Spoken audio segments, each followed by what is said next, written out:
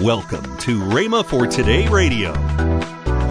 But today, friend, Jesus Christ is standing and calling. And people say, I don't want to have anything to do with it. Just as that young man refused to receive any leniency because he refused to talk to the governor, he went to the gallows. And today, people are dying and going to hell because they refuse to talk to the Lamb of God that was slain before the foundations of the world. Welcome to Rhema for Today with Ken and Lynette Hagin. Today you'll hear more from Ken Hagin on the Blood-Bought Church on Rhema for Today Radio. Also, later in today's program, I'll tell you about this month's special radio offer. Right now, let's join Ken Hagin for today's message. I remember a story that my dad used to tell when I was a kid, and Brother Hagin hadn't always been a teacher, people. The man could preach. Brother Tipton has seen him when he preached. I mean, he would go 45 minutes. You know how he quotes scripture sometime? He would go 45 minutes just that hard, preaching. I remember a story he tells about a boy in prison. And the boy's mother kept pleading with the officials. Finally, she was given an audience with the governor, and she pleaded her case. And the governor said, well, if I'm ever close by, I'll go by and talk to him. And it was years and years ago when they wore the top hats and the frock-tail coats, and that's what the preachers used to wear.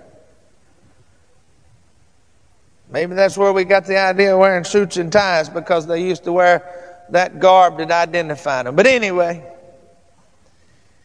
the governor went down to the prison, walked down the row of cells, came to this boy's cell, called him by name.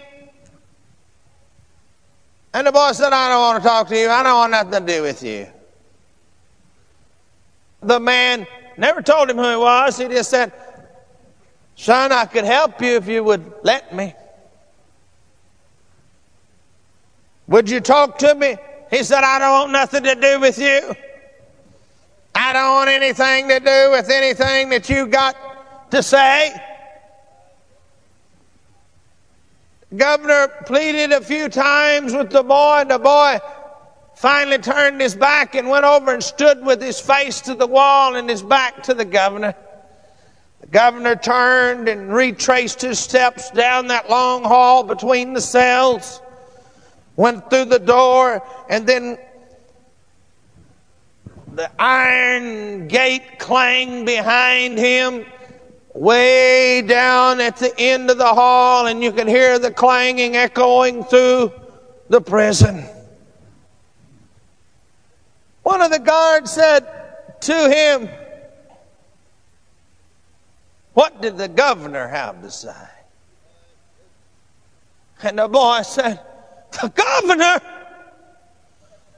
Oh no, I thought he was a preacher.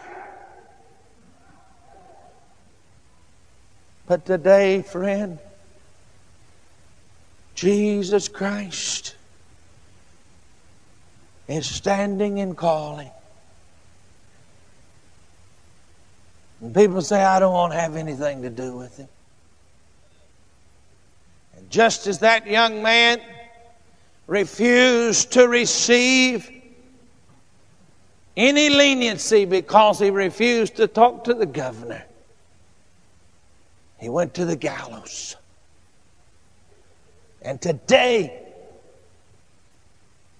people are dying and going to hell because they refuse to talk to the Lamb of God that was slain before the foundations of the world.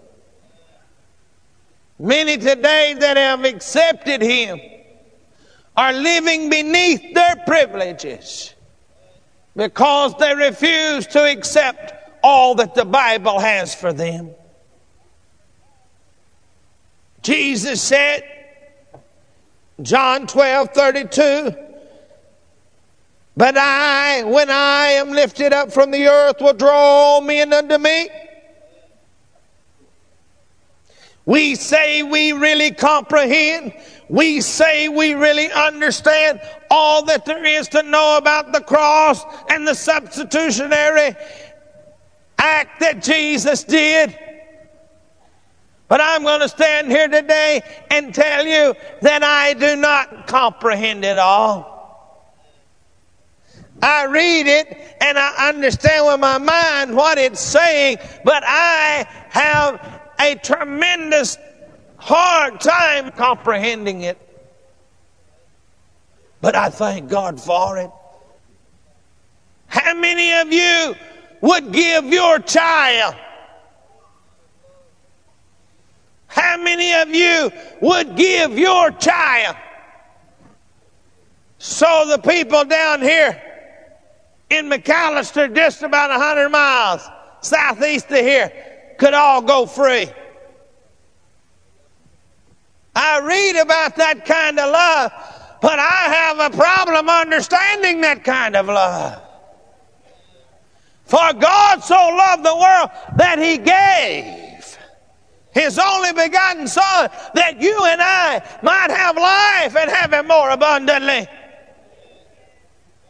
Thank God for the cross. Thank God for the Lamb that was slain. And I don't know that any of us will comprehend what's taking place in the world because of that cross. As we look at that cross, we know what's happened to us. But can we really comprehend what is really taking place because of the shed blood and the broken body of the Lord Jesus Christ? I dare say we don't. And I dare say we will not really have the full understanding and the comprehension of it until we, as the Apostle John said in Revelation 7, 9, and 10, "After this I looked, and there before me was a great multitude that no one could count, from every nation, tribe, people, language, standing before the throne in front of the Lamb. And they were wearing white robes and were holding palm branches in their hands. And they cried out with a loud voice, 'Salvation belongs to our God who sits on the throne and to the Lamb.'" Until that day that we stand there before the throne with God Himself sitting there and the Lamb of God sitting at the right hand, as we stand there with people from every nation and tongue, I think it will be only then that we really comprehend the forgiving power of the Lord Jesus Christ in all of its magnitude. God is real. The cross is real. But remember, it's a symbol. It's simply a symbol of something that took place. The tomb in Jerusalem is a symbol. It has no power. There's no use to send you requests and have somebody go over and take them in the tomb and pray for them. Because there's no more power of God in that tomb than there is right here in this church or in your house. Because on the third day, he came out of that tomb. And he lives. The goats that the blood was shed from never came back to life. The scapegoat was turned loose and never again to be seen. But friend, I'm going to tell you, the sacrificial Lamb of God, the scapegoat of God, died, and on the cross the blood flowed from his hands and from his feet and from his side and from the thorns in his head. The blood flowed from the stripes upon his back and his broken body. And he looked up and he said, "It is finished." And his head slumped to his chest. And it was dark. They took him and they put him in the grave. But on the third morning, there was all kinds, and you can study, of all kinds of cataclysmic things that took place. Graves were opened. That curtain in the temple that separated the Holy of Holies from the holy place was rent in two from top to bottom. And Jesus himself came forth and ascended on high with the keys of death, hell, and the grave. And he said, "All power has been given unto me, both in heaven and earth." And he turned around and he gave that power back to the church. You're listening to Rhema for Today with Ken and Lynette Hagin. If you'd like to find more life-changing resources, then visit rhema.org. That's RHEMA.org. Right now, I want to tell you about this month's special offer. When you call or go online, you'll be able to purchase the Heart of God package, the book from Ken Hagin, Listen to Your Heart, Kenneth E. Hagin's DVD, Just Know God, and his Slimline books, The Present Day Ministry of Jesus Christ and Right and Wrong Thinking. All these resources are $24.95. Call toll-free 1-888-FAITH-99. Again, toll-free 1-888-FAITH-99. You can also order online at rhema.org. That's RHEMA.org. rhema.org. Or if you prefer to write Kenneth Hagin Ministries, our address is P.O. Box 50126, Tulsa, Oklahoma, 74150. We always love to hear from our listeners, so write in or email us today and become a part of Rhema for Today. Now, let's join Ken and Lynette Hagin. And for those of you that are in Oklahoma City area, yes, we are there every Sunday night. Rhema Bible Church at 8921 Northwest Expressway there in Oklahoma City, 6 o'clock. So come and visit our church. And I say, experience Sunday morning on Sunday night. Now, they started at Saturday night services so everybody could be off on Sunday. Mm-hmm. I said, hey, just enjoy the weekend and then come in Sunday night, and we have Sunday morning on Sunday night. That's right.